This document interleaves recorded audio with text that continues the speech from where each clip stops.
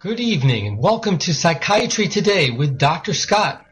This is your host, Dr. Scott Bay, your psychiatrist with all the latest mental health related news, bringing you everything about the mind, the brain, human behavior, how to feel well emotionally, how to cope better with stress, how to rid yourself of bad habits, how to improve your relationships, and helping you make sense of media reports about the latest research into the causes and potential new treatments for mental illness.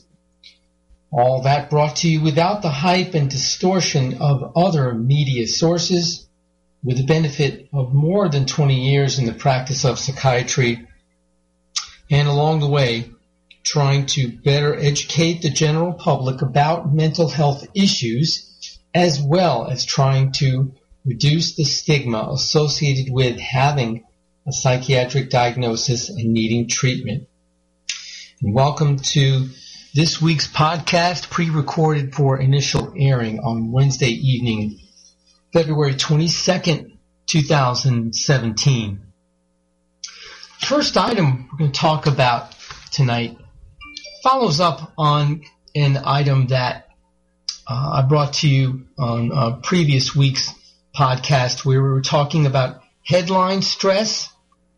Remember that, where a therapist wrote about how he was seeing in the couples that he was treating for couples counseling that issues that are so polarizing in this presidential campaign and election and the issues that have come up since then are causing a lot of stress on the couples that he was treating. So I found this other article, and this is in the Washington Post news magazine that comes with that newspaper, and it's also written by someone who is a psychologist. Well, let me just read the article for you, and I think there are some very interesting points about the level of stress that the political discourse that's going on in this country is causing. We're a nation of people already wound pretty tight, but right now we're more stressed out than we've been in the past decade, according to a new survey. The American Psychological Association, which by the way is the psychologists' national professional organization, polls Americans about their stress every year, and it's common for many of those polled to report anxiety around personal life issues like work and money. This time, however, people are also citing politics as a serious stressor in their lives. Last year, the American Psychological Association, which represents psychologists across the country, heard from its members that their patients were experiencing high levels of anxiety in the lead up to the presidential election. Since November, those emotions haven't let up. They've actually gotten worse, with political talk consuming therapy sessions. Muslim Americans, immigrants, and victims of sexual trauma are especially prone to greater stress since the election. It shouldn't need to be explained, but of course, with restrictions on immigration from Muslim countries, movements to restrict immigration, build barriers, and very coarse discourse about sexual attitudes towards women, it's not hard to see why those groups are especially more prone to stress.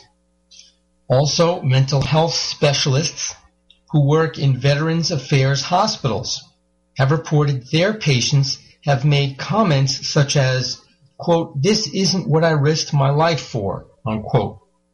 That, according to Vale Wright, a licensed psychologist and member of the American Psychological Association's Stress in America team. Because so many of its members were reporting election-related stress, the American Psychological Association added questions about politics to its annual survey back in August.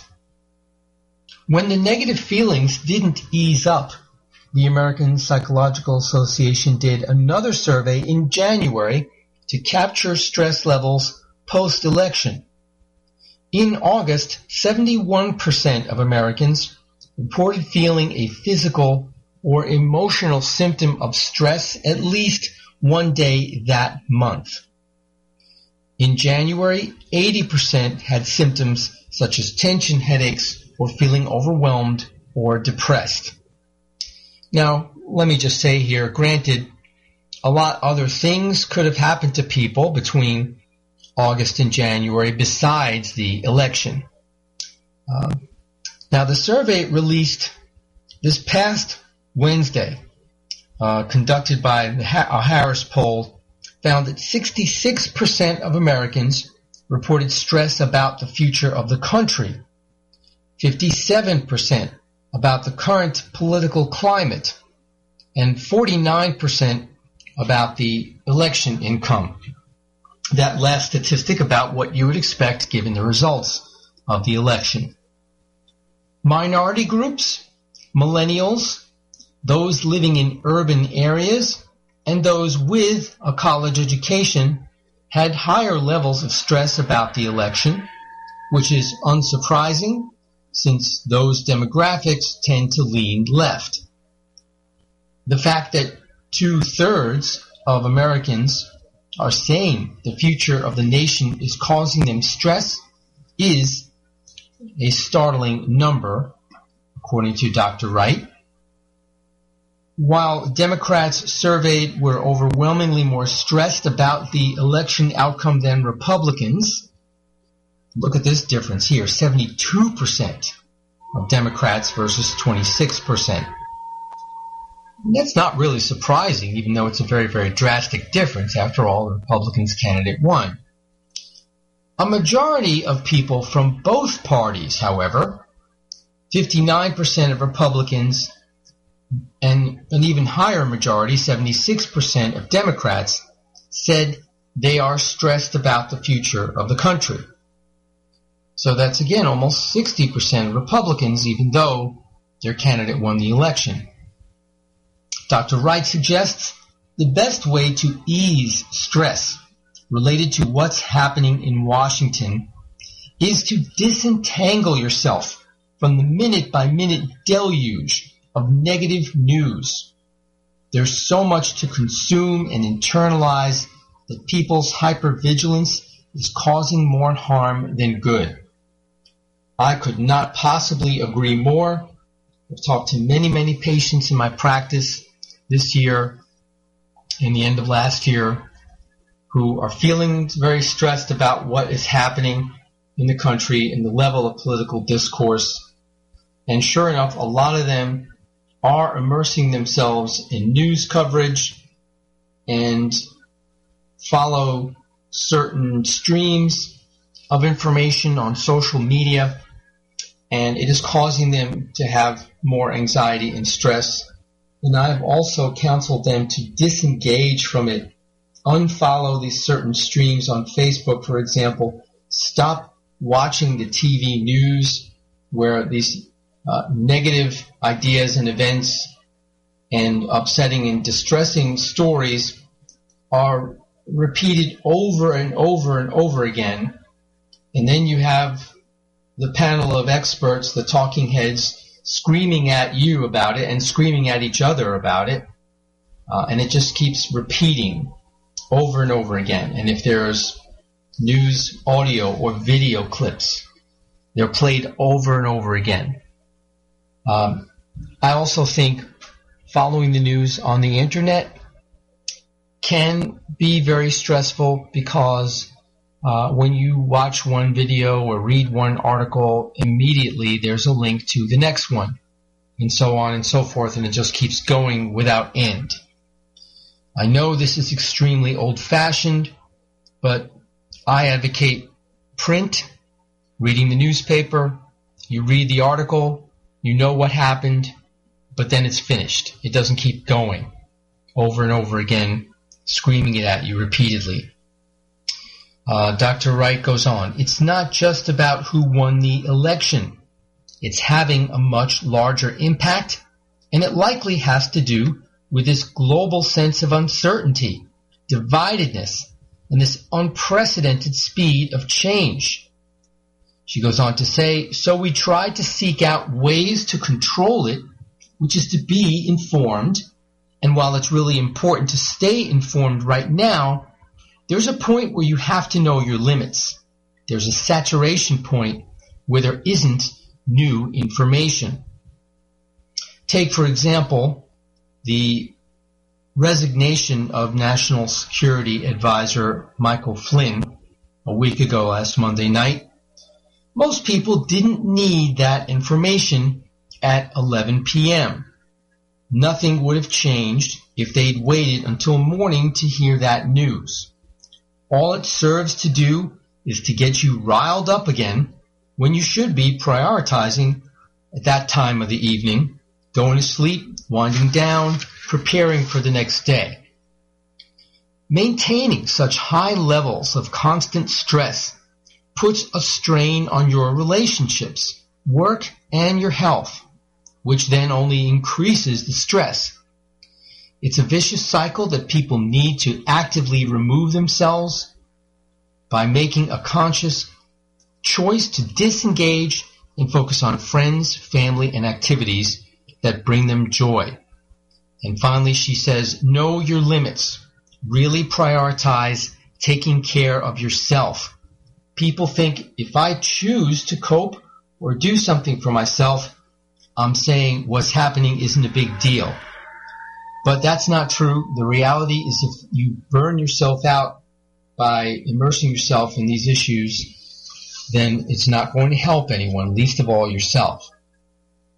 So I agree with her, again, Dr. Vail Wright, psychologist from the American Psychological Association's Stress in America team, about limiting one's exposure, not engaging in these divisive issues to the point of agitation or burnout, to the point where it has a negative impact on your health, your work, and your relationships. We'll wrap this discussion up and have other mental health related news after our first commercial break. You're listening to Psychiatry Today with Dr. Scott. Be right back. The disease of addiction is a life-altering challenge, not just for the person suffering its effects, but also for the family and friends who support and love the one caught in its grasp. What should be the course of treatment? Who is the best person to render treatment? And what is the best place to go for the care that is needed? We know that you want answers to these and many more questions. Call 770-696-9862 and speak to a representative of the Atlanta Healing Center. They can tailor a program specifically designed to address the needs of the person suffering with an addiction or give you guidance as to where that help may be found. Information is the key, and the trained staff at AHC is here to assist. If you wish, you can also get more information on the website located at www.atlantahealingcenter.com. Do you have problems with sinus pain and pressure? Do other people smell things that you don't? Have you lost the joy in eating because food just doesn't taste like it used to? Is your nose always stuffy no matter what you do? Maybe you have sinus or nasal polyps. These are generally benign growths that occur from chronic sinus infection or allergies that are either undertreated or have not been treated at all. At Peachtree ENT Center, we specialize in minimally invasive balloon dilation sinus surgery and correction of a deviated nasal septum and turbinate reduction surgery that can be done in the office. We use state-of-the-art equipment so that you can see the problem. You will be a partner in your care, and together we will decide the course of treatment. We believe in old-fashioned medicine, where we take the time to fix the problem, not just medicate the symptoms. You can rest assured that all options will be offered before surgery is recommended, because Peachtree ENT Center is where patient care counts. Perhaps you are struggling to cope with the disease of addiction. If not, You probably know a family member or friend that needs help in battling the cravings and the personal and professional damage done by the effects of drugs or alcohol. Get a pen and paper and be ready to write down the following.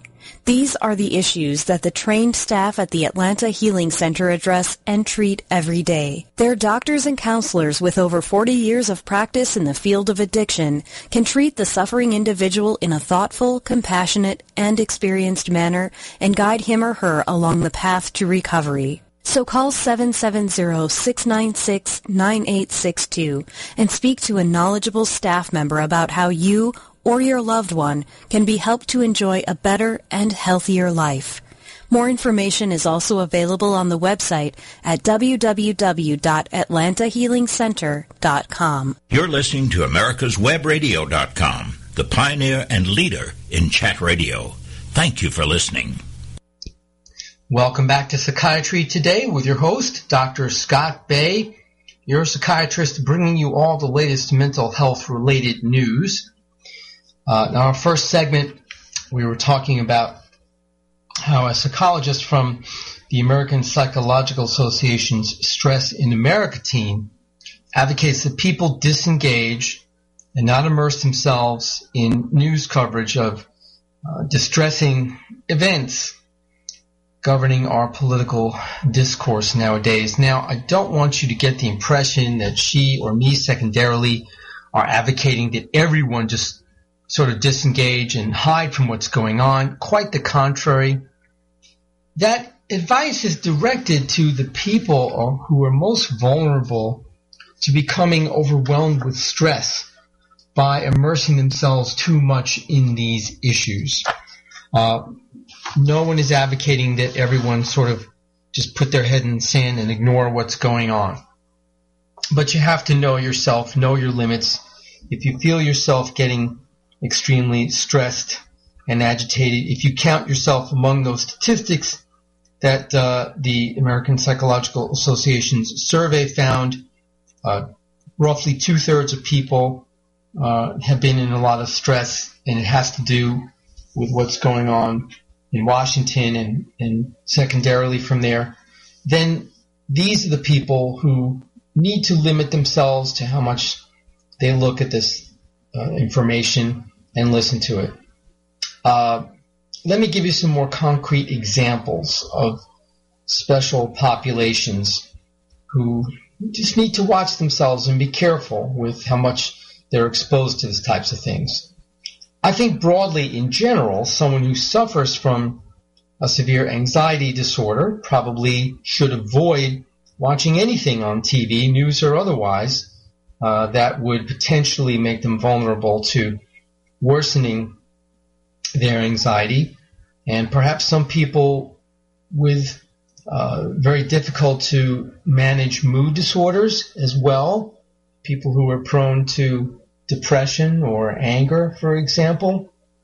And let me just give you some very specific, concrete examples of how, in a common sense way, you can see why this is good advice.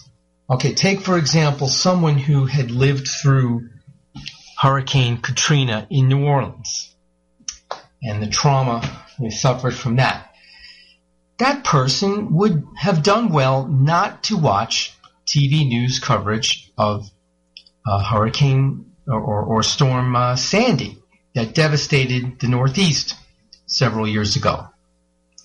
Likewise, a Vietnam veteran who is suffering from post-traumatic stress disorder from their time serving in Vietnam would have done well not to watch TV coverage of things like the attacks on September 11 or news coverage of the wars in Iraq and Afghanistan. So I think that makes the point clearly. There are people who are especially vulnerable to becoming more stressed when they look at disturbing events in the news. And even though those are two obvious, very concrete examples, certainly anyone can have the anxiety from looking at these things affect their quality of life in a negative way to the point where we're just better off avoiding it. Next on tonight's podcast, I would like to devote some attention to two articles about ADHD, which stands for Attention Deficit Hyperactivity Disorder. Again, the term ADD is no longer in proper use. It has not been for many years.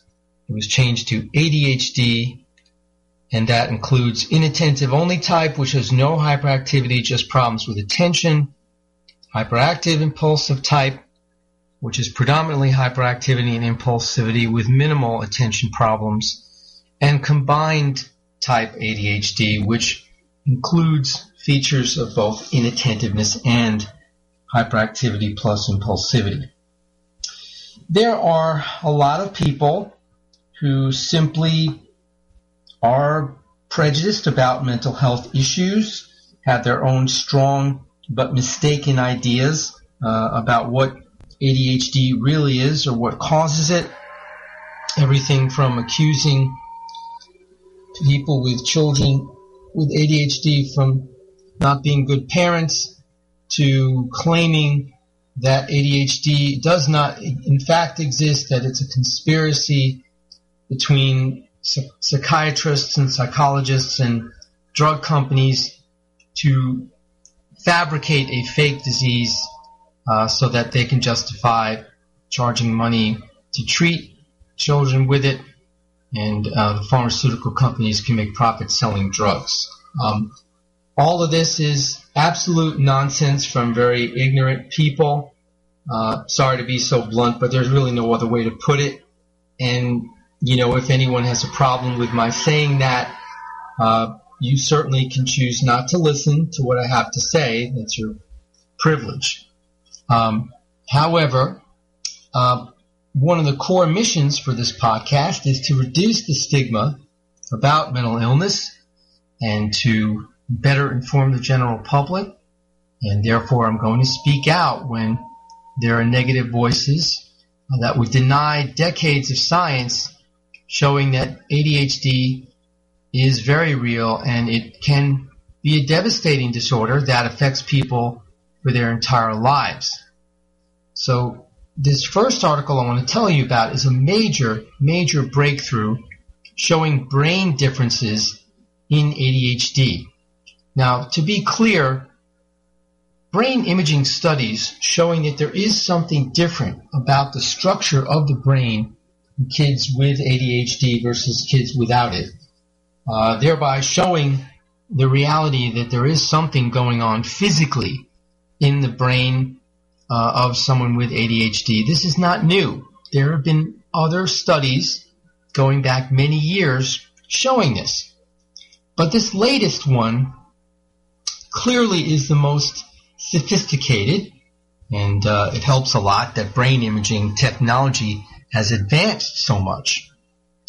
So and also this one is the largest imaging study of ADHD to date. It identifies differences in 5 different regions of the brain, with the greatest differences seen in children rather than in adults. Now, I'd have to look it up, and honestly that would take a long time of research, but to my recollection, previous brain imaging studies that did show differences in the brains of children with ADHD versus those without only showed subtle differences in 1 or maybe 2 areas of the brain. So the fact that this imaging study found differences in 5 different areas is also quite remarkable and a new and certainly outstanding finding. Now, that attention deficit hyperactivity disorder is associated with the delayed development of 5 brain regions. That means it should be considered a brain disorder. And that the study was published in the journal The Lancet Psychiatry. That's from the UK, that would be the equivalent of the Journal of the American Medical Association Psychiatry here in the United States, an extremely prestigious journal. And I think the conclusion there of the authors is correct. If you're seeing differences in 5 different brain areas, then in these kids, that means ADHD should be rightfully classified as a developmental brain disorder. Now, the study is the largest yet to look at the brain volumes of people with ADHD, and it involved more than 3,200 people. This is another way in which this study differs so much from previous ones that I've read about, the large number of people they scanned, over 3,200. That's a very good sample. The authors say their findings could help improve understanding of the disorder and might be important in challenging mistaken beliefs, I will say, not just beliefs, but mistaken beliefs, that ADHD is a label for difficult children or the result of poor parenting. And that's another point. The article doesn't even talk about this, but I would like to mention too, I think news like this should let parents off the hook. Parents of children with ADHD who struggle in school, who struggle socially, who go on to struggle occupationally, they should let themselves off the hook now. No, it is not something you did wrong. It's a developmental delay. The one caveat I'll make to that is certainly there have been associations between smoking during pregnancy and development of ADHD. Okay, but barring anything like that as far as a direct negative health effect on the fetus, the parents should say, well, it's not because we parented this child wrong, put this child in the wrong schools or whatever. This is something that happens during development of the brain. Now, the symptoms including inattention and or hyperactivity and acting impulsively affect more than 1 in 20 under 18-year-olds, 5.3%. And 2/3 of those diagnosed continue to experience symptoms as adults. That's an important point. Unfortunately, our own field of psychiatry decades ago used to propagate a different myth that somehow or another, when you go through adolescence, the ADHD disappears and doesn't affect you as an adult, to the point where doctors stopped giving older adolescents and adults medication, and the pharmaceutical companies did not pursue getting the medications to treat ADHD approved for use in adult populations. We later learned that's not the case. And as the article points out, almost 2/3 of those who are diagnosed with ADHD as kids continue to experience symptoms as adults. What happens in adults? It affects your job history, more divorces, more traffic tickets, more car accidents. All right, we're going to take another commercial break, continue our discussion. When we come back, you're listening to Psychiatry Today with Dr. Scott. Be right back after this break. Understanding health insurance is becoming more challenging. If you currently have insurance, you've probably noticed that it costs more to see your doctor. And if you're able to keep your doctor, it takes longer to get an appointment. The bad news is this trend is projected to continue. Your costs will likely continue to rise, while your healthcare choice and access will continue to fall. The good news is Peachtree ENT Center has the answer to this problem. We believe in taking care of the whole patient because healing is more than writing a prescription. We are committed to working with you, and we specialize in providing affordable care for patients without insurance, those who are underinsured, and those with high deductibles or catastrophic coverage. And we offer same-day appointments. You no longer have to choose between staying healthy and paying bills because Peachtree ENT Center is where patient care counts. Affordable health insurance was the promise of Obamacare, but for many, the government mandate caused more problems than it solved. This is Dr. Elena George from Medicine on Call, and I want to tell you about a truly affordable alternative allowed under Obamacare, Liberty HealthShare. Liberty HealthShare bypasses doctor and hospital panels, giving you the freedom to choose. And with a maximum of $500 out-of-pocket per person and 100% coverage up to $1 million per year per occurrence, you can rest assured knowing you and your family are protected. Coverage starts as low as $107 per month and also includes dental, vision, pharmacy, and holistic care. Liberty HealthShare puts you back in charge of your health. Visit them online at libertyoncall.org. Again, for a true affordable alternative to Obamacare, visit libertyoncall.org or call toll-free 1-800-714-6993 today. You're listening to AmericasWebRadio.com, the pioneer and leader in chat radio. Thank you for listening. Welcome back to Psychiatry Today with your host, Dr. Scott Bay. You're a psychiatrist bringing you all the latest mental health-related news. And we're talking about an amazing study showing that brain scans of children with ADHD show differences in 5 different regions of their brains compared to children without ADHD. Previous studies have linked differences in brain volume with ADHD, but the small sample sizes means results have been inconclusive. Areas of the brain thought to be involved in ADHD are located in the basal ganglia. This is a part of the brain that controls emotion, voluntary movement, and cognition, which means thinking and attention and memory. Research has previously found that the caudate and putamen regions within the basal ganglia are smaller in people with ADHD compared to those without it. This new international study measured differences in the brain structures of over 1,700 people with a diagnosis of ADHD and over 1,500 people without, all aged between 4 and 63 years old.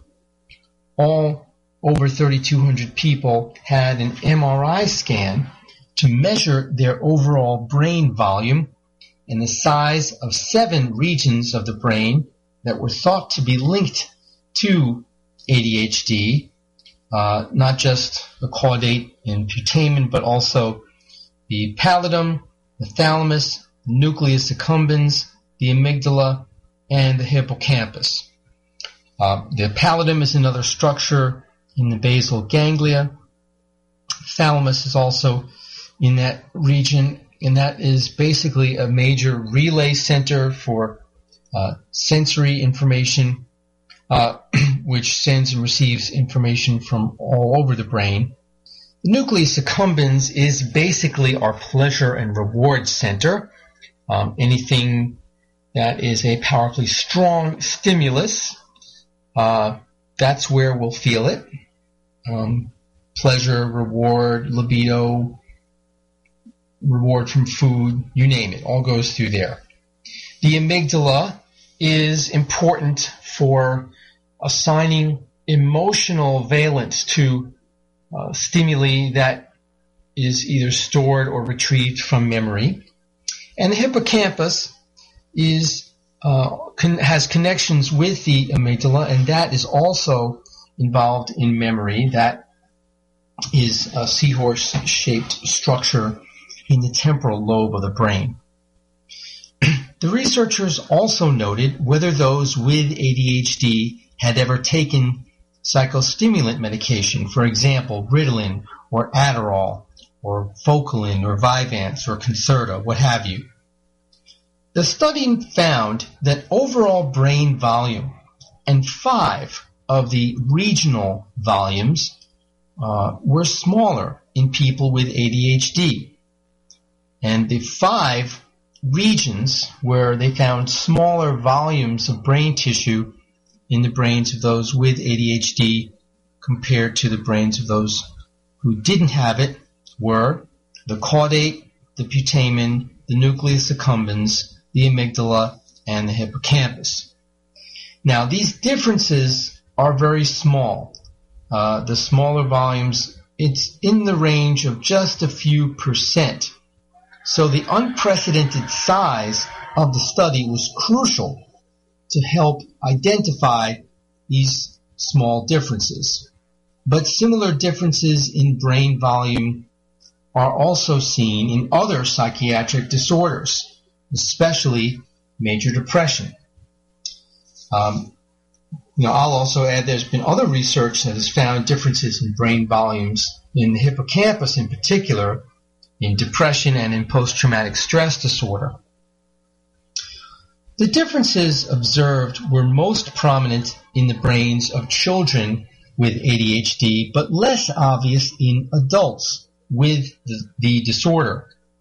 Based on this, the researchers propose that ADHD is a disorder of the brain and suggest that delays in the development of several brain regions are characteristic of ADHD. Besides the caudate and putamen, for which previous studies have already shown links to ADHD, researchers were able to conclusively link the amygdala, nucleus accumbens, and hippocampus to ADHD. The researchers hypothesized that the amygdala is associated with ADHD through its role in regulating emotion, and the nucleus accumbens may be associated with the motivation and emotional problems in ADHD via its role in reward processing. The hippocampus's role in the disorder might act through its involvement in motivation and emotion. At the time of their MRI scan, the 455 research subjects with ADHD or actually 455 of the subjects with ADHD were receiving psychostimulant medication. And looking back further, 637 had had the medication in their lifetime. The different volumes of the 5 brain regions involved in ADHD were present whether or not people had taken medication, suggesting the differences in brain volumes are not a result of psychostimulants. Well, that's, I think, a very, very important point. Certainly, a lot of people have very strong feelings about treating ADHD with these admittedly very strong and dangerous drugs if they're not used properly, and you're giving this to young children in many cases. But so it's very interesting, if not quite reassuring, to learn in this research that the medications certainly are not altering the structure of the brain. They are doing something to change the symptoms, certainly, to alleviate and relieve the symptoms, but not altering brain structure. The results from the study confirm that people with ADHD have differences in their brain structure and therefore suggest that ADHD is a disorder of the brain. And hopefully this will help to reduce the stigma that ADHD is just a label for difficult children or caused by poor parenting. Researchers say this is definitely not the case, and they hope that this work will contribute to a better understanding of the disorder. I couldn't agree more. While the study included large numbers of people of all ages, its design means that it cannot determine how ADHD develops throughout life.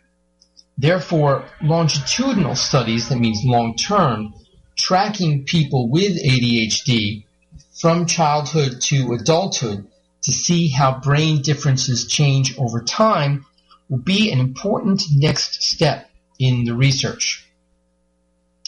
And this study is the largest one of its kind and well-powered to detect small effect sizes. Large sample sizes are particularly important in the study of ADHD because of the heterogeneity of the disorder, both in what causes it and how it manifests itself. This study represents an important contribution by providing robust evidence to support the notion of ADHD as a brain disorder with substantial effects on the volumes of these 5 areas. Future analyses will be required to investigate medication effects as well as the developmental course of these volume differences in these different parts of the brains of those with ADHD. So there you have it, the most conclusive proof to date that ADHD is a real disorder. It is a brain disorder.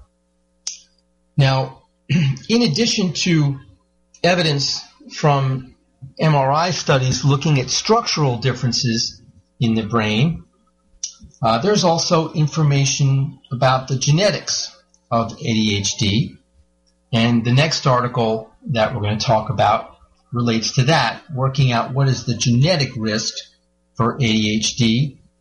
And really now we know a little bit more about what we're looking at. It's a genetic predisposition toward this developmental brain disorder. Genetics play a strong part in the development of ADHD, but the path from a gene to risk from the disorder has remained a black box to researchers. A new study in the journal Biological Psychiatry suggests how the risk gene ADGRL3 might work. That gene encodes the protein latrophilin-3, which regulates communication between brain cells. According to the study, a common variation of the gene associated with ADHD disrupts its ability to regulate gene transcription, which is the formation of messenger RNA from DNA that leads to expression of the gene.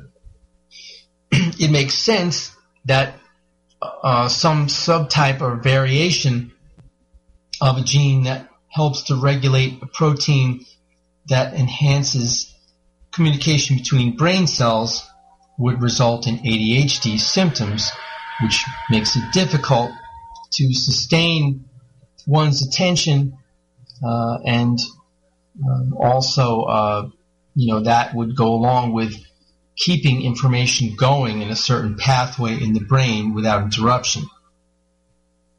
Now, evidence for this ADGRL3 gene in ADHD risk had already been stacked against it.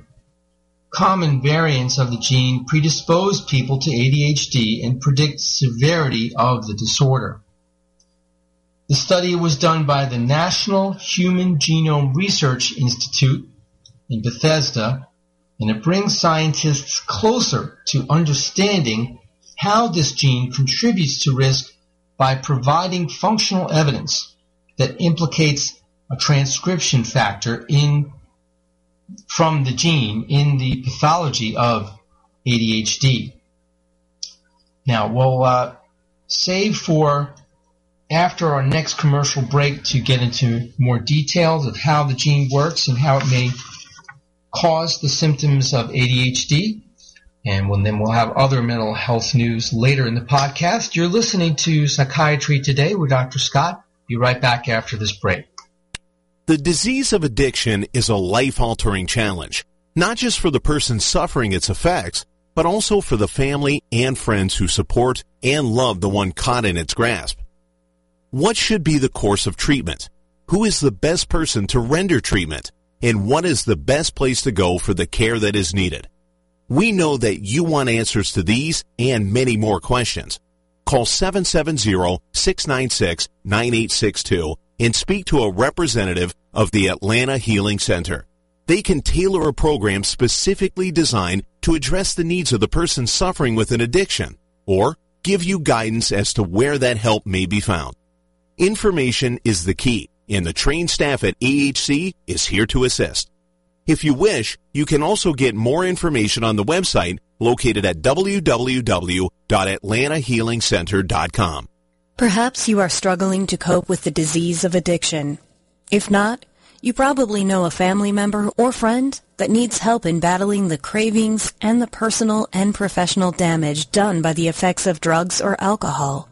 Get a pen and paper and be ready to write down the following. These are the issues that the trained staff at the Atlanta Healing Center address and treat every day. Their doctors and counselors with over 40 years of practice in the field of addiction can treat the suffering individual in a thoughtful, compassionate, and experienced manner and guide him or her along the path to recovery. So call 770-696-9862 and speak to a knowledgeable staff member about how you or your loved one can be helped to enjoy a better and healthier life. More information is also available on the website at www.atlantahealingcenter.com. You're listening to AmericasWebRadio.com, the pioneer and leader in chat radio. Thank you for listening. Welcome back to Psychiatry Today with your host, Dr. Scott Bay, your psychiatrist, bringing you all the latest mental health-related news. We're talking about the latest research into the genetics of ADHD. The study is an effort to address limitations of existing ADHD medications that don't work for all patients and develop new medication targeting this protein encoded by the ADGRL3 gene that has been found to increase the risk of ADHD. In this new era of genomics and precision medicine, the use of genetic information to determine best how to treat illness, the key to success lies in dissecting apart these genetic contributions and involving some level of patient stratification. The researchers analyzed this gene in 838 people, 372 of whom were diagnosed with ADHD. Variants in one particular segment within the gene, the transcriptional enhancer ECR47, showed the highest association with ADHD and with other disorders that commonly occur alongside ADHD, such as disruptive behaviors and substance use disorder.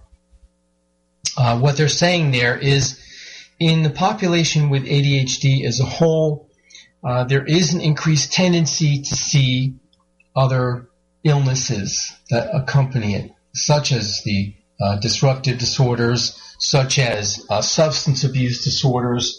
People with ADHD are more prone to develop problems with substance abuse in adolescence and in adulthood.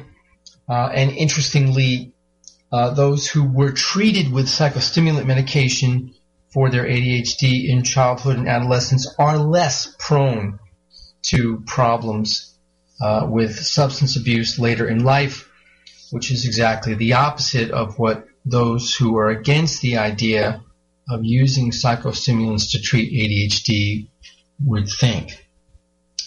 Now, this transcriptional enhancer of the genes, ECR47, boosts the gene expression in the brain, but researchers found that a variation of it associated with ADHD disrupted its ability to bind an important neurodevelopmental transcription factor called YY1.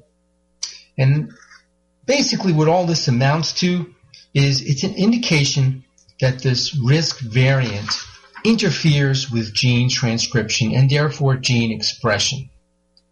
In an analysis of postmortem human brain tissue from 137 control subjects, researchers also found an association between this ECR47 risk variant and reduced ADGRL3 expression in the thalamus. Like I was saying before when we were talking about the previous study, that is a key brain region for coordinating sensory processing in the brain. And so the findings link this gene to a potential mechanism for the pathophysiology of ADHD. As the authors correctly point out, the brain is extraordinarily complex Yet they are starting to pull on the threads of that complex biology that reveal mechanisms through which disorders like ADHD might develop. In this case, the researchers help us to understand how variation in one particular gene might contribute to dysfunction in the thalamus in ADHD patients. Well, again, the just main take-home point, biological evidence of ADHD and underlying pathophysiology beneath it, from genetic studies to structural MRI studies. The evidence is overwhelming that there is something developmentally going on wrong in the brain in people with ADHD, that there is a genetic component to it. And to me, this just destroys any argument that it has to do with poor parenting or teaching. I think it also pokes a major hole in an argument that it has to do with poor nutrition or eating habits, although certainly eating better would help anyone function better cognitively, whether they have ADHD or not. All right, now it's already been a couple of weeks after, or a week or more, or that I should say after Valentine's Day, but still, I found this other study about couples, married couples in particular, and some research from Carnegie Mellon University tells us that married people have lower levels of a certain stress hormone. And studies have previously suggested that married people are healthier than those who are single, divorced, or widowed. But this study provides the first biological evidence to explain how marriage impacts health. Published in the journal Psychoneuroendocrinology, the researchers found that married individuals had lower levels of the stress hormone cortisol than those who never married or were previously married. These findings support the belief that unmarried people face more psychological stress than married individuals. Prolonged stress is associated with increased levels of cortisol. That's the main stress hormone. You've heard me talk about it many times. It can interfere with the body's ability to regulate inflammation, which in turn promotes the development and progression of many diseases. Increased blood circulation of cortisol results in increased blood circulation of inflammatory proteins, which can damage multiple organs or cause lots of inflammatory-related diseases, including aggravating asthma, diabetes, and heart disease. Now, a physiological pathway that may explain how relationships influence health and disease is a very exciting discovery. Over 3 non-consecutive days, researchers collected saliva samples from 572 healthy adults aged 21 to 55. Multiple samples were taken during each 24-hour period and tested for cortisol. The results showed that the married participants had lower cortisol levels than the never married or previously married people across the 3-day period. The researchers also compared each person's daily cortisol rhythm, that is, typically cortisol levels peak when a person wakes up and decline during the day. Those who were married showed a faster decline in cortisol levels, a pattern that has been associated with less heart disease and longer survival among cancer patients. These data provide important insight into the way in which our intimate social relationships can get under the skin to influence our health. Well, a very interesting finding, but perhaps there are a couple of caveats. The sample size, while substantial, is not very large. less than 600 adults. And I can hear a lot of single, never married people out there complaining, what are you talking about? I'm not more stressed just because I'm single. So many of my married friends are so incredibly stressed about what's going on in their marriage. You mean to tell me that I'm still worse off because I'm single? You may have a point. I think in general, though, regardless of relational issues that obviously do come up in a marriage, there are advantages to having a partner. And speaking of that word, partner, it reminds me that the article doesn't mention anything about the nature of these married couples, other than most likely they're opposite-sex couples. Would the same findings apply to same-sex couples? I would suspect they probably would. But again, to be thorough and to get as much information about the question that the researchers dealing with as possible, they should have included same-sex as well as opposite-sex couples. And then, of course, spread this across different ethnicities and races and especially different socioeconomic income groups. This is the only way to really make sure the information you're getting is boiled down to just biological differences between single and married people. Oh, and I forgot level of education. Again, you want to control for all these other factors that may relate to how much stress someone is under and therefore what their cortisol levels are going to be. Still a very interesting finding. Again, there's already a substantial body of research to show that married people in general have better health than single people, and this gives us an interesting insight into why that may be the case. Lastly tonight, something important for those of you who suffer from trichotillomania. Two brothers, recent University of Washington graduates, developed a chip-embedded bracelet designed to help people who compulsively and subconsciously pull their hair. It's called Slightly Robot, it's the name of the company. Matt Tolles and Joseph Tolles, brothers and recent University of Washington graduates, created a bracelet that tracks hand movement and vibrates when it goes somewhere it shouldn't. The bracelet is meant for people with trichotillomania, a disorder that can cause people to compulsively pull their hair. After a while, such movements become subconscious. Studies say up to 4% of the population has the condition. It can lead to serious cosmetic problems, such as bald spots in the scalp, or losing eyebrows or eyelashes. Well, this device works this way. There's a small sensor embedded in a simple bracelet. It tracks the wearer's hand position and can tell when that person pulls his or her hair. The motion is noted in a paired smartphone app, which also keeps track of how long the wearer has gone without hair pulling. There's learning over time. After a vibration, wearers can indicate on the app if they did indeed touch their hair. The bracelet learns more about each individual's hand motions over time.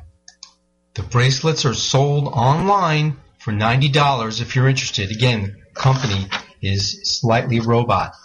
That's going to wrap it up for tonight's podcast. Hope you have a wonderful, stress-free week until the next time we get together. But if not, then you need to call Dr. Scott. Good night, and thank you very much for listening. You're listening to America's Web Radio, your voice in the matter.